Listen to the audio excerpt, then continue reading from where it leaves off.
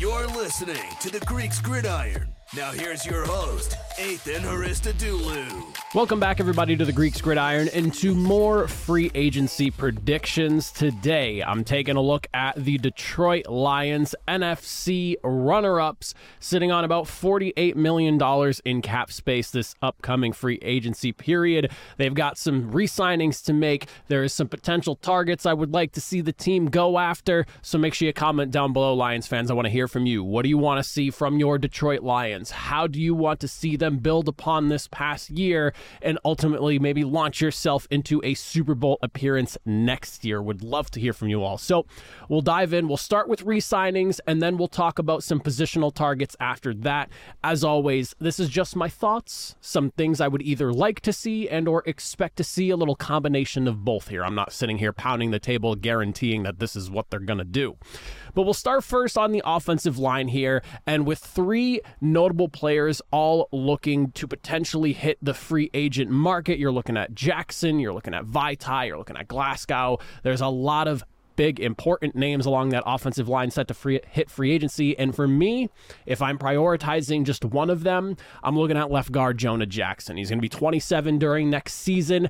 Average estimate for an annual value is something along the lines of about $3 to $5 million based off of just kind of the looking around that I've done throughout different various reports. 798 snaps. PFF credit him for allowing only 2 sacks. But like I said, if I'm choosing between the 3 offensive linemen that potentially hit free agency this upcoming offseason for the Detroit Lions, I think that Jackson, just based off the younger age, his availability overall, I think you can't really let him walk. And he's one of those guys that you drafted, you brought in, and ultimately have developed at this point. And I think keeping him around should be one of the more important pieces for this upcoming offseason. The Lions have also showed that they're not afraid to pay their big men up front what they're worth. I will say that this is one of those situations where Jackson could have cashed in last season, but injuries and also a little bit of a step back, I would say, in overall play has kind of put him in a spot where a 1-year prove-it deal is something you could probably get away with doing within that $3 to $5 million range right now. There's not a ton of offensive guards, especially on the left side right now, that are making anywhere north of like $7 to $8 million. So to see him get anything higher than like a 3 to 5 range for a year, just kind of prove it deal that you're worth that long-term extension, I would be kind of shocked to see. So I do think that Jackson is worth keeping around. I think that the Lions do have an opportunity to kind of hold injuries and maybe a slight slip in performance against him and make it into a 1-year type of prove it deal. And if it's for $5 million for a single season, you know, you guarantee $4 million of that to incentivize him to accept it, knowing he's at least going to make X amount of dollars. Why not? Maybe give him some incentives, some boosters, things like that if you want to really encourage him to stick around. Next player that we're going to be looking at, we are talking safety, and I'm looking at C.J. Gardner-Johnson. Yes, C.J. Gardner-Johnson, who wound up only playing 3 games for the Detroit Lions this past season due to injury. He'll be 26 during the duration of next season, and it looks like you could probably get him for somewhere along the lines of like what you signed him for last year, maybe even a little bit less since he's coming off of that injury. However, he did look pretty solid in the few games that he did get to play coming off of it, so I think a bounce-back season is likely for him. Prior to his injury, I look at C.J. Gardner-Johnson as one of those guys who's one of the more versatile safeties in the NFL, someone that you can move around within your defense and kind of fit what your need is at that given moment in time.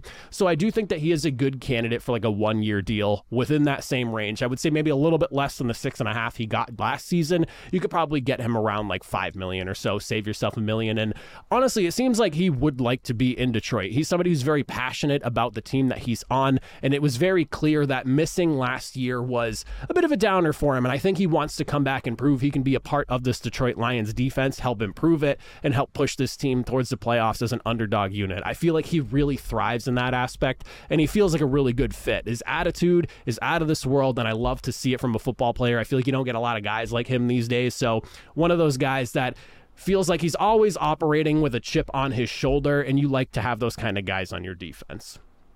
And then the third guy that I have pointed out here and cannot go without saying, wide receiver Josh Reynolds. He'll be 28 during the duration of next season. Spotrac has him estimated to be getting something along the lines of about $7 million per year. In 2023, you're looking at 15.2 yards per reception off of 40 catches for 608 yards. He also had 5 touchdowns as well. This is about keeping consistency in your wide receiver room strong and also allowing a guy like Jameson Williams to continue to develop and just push himself further and maybe even end up stealing that wide receiver 2 spot behind Amon-Ra St. Brown and Josh Reynolds by giving him some more time, not putting all the pressure on him to deliver as soon as next season. And on top of that, Reynolds just seems to have a really good chemistry with Jared Goff and a knack for big plays. I mean, the guy averaged 15.2 yards per reception last season, and his career average was about 13.3. So he's averaging almost a whole 2 yards more than what he did on average through the duration of his career up until this point.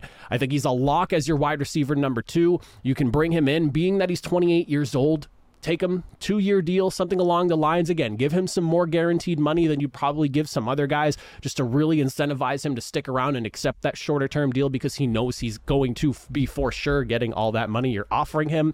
I say if you're doing a 2-year deal worth up to $14 million, you guarantee $8 to $10 million, something along those lines. Give him some incentives, maybe some boosters as well. But I do think that keeping Josh Reynolds around is key to keeping this offense as potent as possible during this next, I would say, 1 to 2 years where you have a wide open Super Bowl window right now where you need to keep the nucleus and the big play guys around. Josh Reynolds fits that bill in my opinion. And again, 28 years old, 2-3-year deal makes a lot of sense to me. You could opt to, move on within the 2nd or 3rd year of that contract if you think things aren't working out or if maybe a slip in production starts to happen. But right now, Josh Reynolds is hot, and I think he's worth keeping around for the Detroit Lions.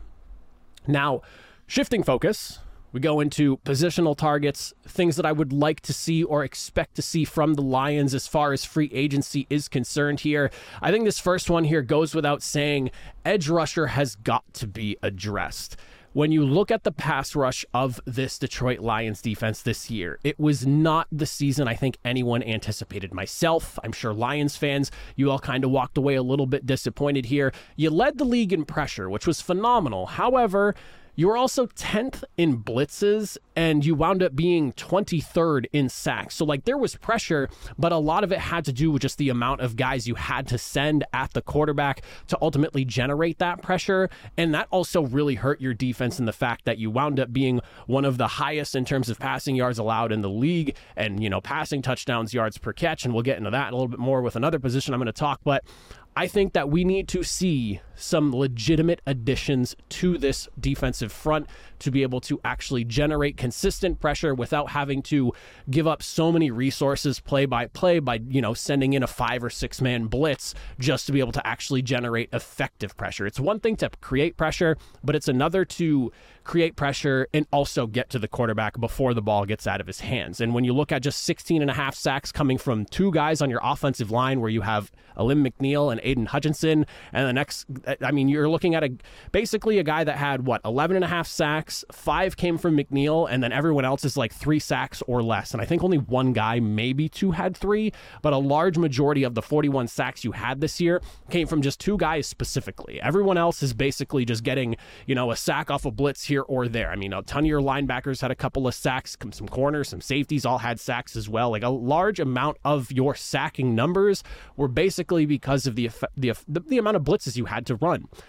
I want to see you go and get a guy to be the running mate with Aiden Hutchinson while he's on this rookie deal for the next couple of seasons. Front load the deal, add some void years, and go pay one of those upper echelon guys. I'm looking at Zadarius Smith. I'm looking at Danielle Hunter. I'm looking at Josh Allen from Jacksonville. I want to see them swing big. Absolutely swing big. Go for a guy that's going to cost you $20 million a year. And again, add those void years at the end. It seems like everyone's doing it. Front load the deal so that way in a couple of years, if the production starts to dip or whatever, it makes it easy to move on. You have plenty of cap space to work with right now, and you have a really solid team, but you need some really big home run pieces, and getting an edge rusher should be paramount. If you're not looking to go after and spend one of those big money guys, there are some cheaper options. You could look at a guy like Leonard Floyd, who I believe had about 10 sacks, something along those lines this year. Chase Young, maybe fitting him alongside Aiden Hutchinson could help if the 49ers opt to not bring Chase Young back. There's a guy like Yannick Ngakoue who's going to hit free agency, who prior to this season had no less than 8 sacks in his entire season by season throughout his entire career. So, I mean, first down year for Yannick Ngakoue, but a guy that's a proven rusher who can generate some pressure. There are options, whether you're looking for the home run hitter guy like the big names I mentioned, or if you want to spend just a little bit less, you could still do the same thing. Front load the deal, but it's just not as much money. You sign him for like a 2 or 3 year deal so you get like a legitimate running mate alongside Aiden Hutchinson. I think you have to consider that, and you want to get a home run guy. Second position I'm looking at here, and it goes without saying again, cornerback. We've got to see some improvements from the cornerback room in Detroit. Something has to be done. Like I mentioned earlier, 6th in passing yards allowed. You were 6th in passing touchdowns allowed. You were 2nd in yards per reception allowed this season. You have got to get yourself someone to play opposite Cameron Sutton. Good news, seems like some of this was already kind of situated. You went and brought in Brian Branch, who fit into the slot extremely nicely, in my opinion, for the Lions. So the way I see it here, you got to get some depth for that cornerback room. However, I'm not necessarily pounding the table for getting like a star cornerback in this free agency. I think a big amount of the money that you have should go to the edge rusher position. Like I said, this is where you want to find depth and quality guys, because it's not enough to just have 3 legit starting corners. You want to have guys that can be effective in a rotation if necessary. I think you can go into this group and get a guy like a Levi Wallace, a Dane Jackson, Miles Bryant, a Kello Witherspoon, Sean Murphy-Bunting, somebody who's effective but doesn't necessarily need to be the starter. The reason I say that is because I am kind of expecting, and also would just really like to see Detroit spend a very high draft pick on one of the best corners in this draft class. I think in order to try to structure your roster correctly, you want to get a guy that you expect to be ready day one coming out of the draft in a position like corner where a lot of money can get allocated if it's a really good player. You get a number 1 corner on a rookie deal to work with Cameron Sutton. You have the slot covered by Brian Branch, as I mentioned, and then you can spend the big money on a pass rusher, somebody to run alongside Aiden Hutchinson on the opposite end of the defensive line. I would like to see a depth addition here. You could go and spend big money on like a L'Jarius Sneed, Jalen Johnson type of guy, but I just feel like at that point you're allocating a lot of money to 2 premier positions where it's, think of it as get a premier edge rusher, spend a lot of money there. You can go get a high-end corner in the draft as long as you do a really good job as far as drafting is concerned, and then you can basically fill 2 massive positions of need in today's massively overly passing attack type of football. And then last, but certainly not least, one that I would like to see get addressed here as well, and this is more so doubling down on the pass rush here, because I think you just cannot have too much of a pass rush in today's NFL. And if you can rush 4 as often as you would like, and you can actually generate pressure and get sacks as well, the better off your defense ends up being. I think defensive tackle, definitely a place to look. You have Aleem McNeil. He stepped up this year, and I think he stood out as well. But beyond him, what do you really have? You have Tyson Alualu, who's 36 years old, and he's not getting any younger. Martin Broderick isn't really getting playing time. Levi, I don't really know how to pronounce his name here, but I'm going to try my best. Levi Onwuzurike had a sack and a tackle for loss this year, but I want to see somebody who can help in the run, but also generate some pressure and collapse the pocket from the inside. So I'm looking at guys, again, we're not talking high-priced defensive tackles here. In a fantasy world, it would be insane if the Chiefs opted to not bring back Chris Jones, and then you're looking at the Lions bringing in Chris Jones. That would be fantasy picking out of its mind, out of this world kind of type deal. I would love to see it. Do I think it's realistic, though? Probably not. So you look at guys like Javon Kinlaw from San Francisco, Jordan Elliott, Adam Butler from Miami. Those are guys with a proven track record of A, generating pressure, but B, also getting to the quarterback from the interior. I think these are all guys that you could get somewhere within the ballpark of $6 million per year or less if you're signing them to a 2-3 year deal, something along those lines. Again, help in the run, improve the pressure up the middle. We're also talking improving pressure from the edges from your defensive line as well. We're talking getting a good corner to help add some depth to the room and then address it as well, double down in the draft. And from there, we're looking at what is hopefully a better defense against the pass in Detroit going into next season as we start to see what the Lions truly look like in what appears to be a Super Bowl window that could last for at least, the next couple of years, I would say, at minimum. I think there's enough talent there that we should see the Lions be a legit threat in the NFC at least through 2025. So double down on defense. Go get some guys, improve that pass rush, help with the secondary, and I think the Lions will be better off going into next season. But Lions fans, let me know in the comment section, what are your thoughts? What are your opinions? What would you like to see? What do you think about what I had to say here? But that is it for me. As always, I appreciate it if you made it to the end. I'll see you all next time. Have a good one.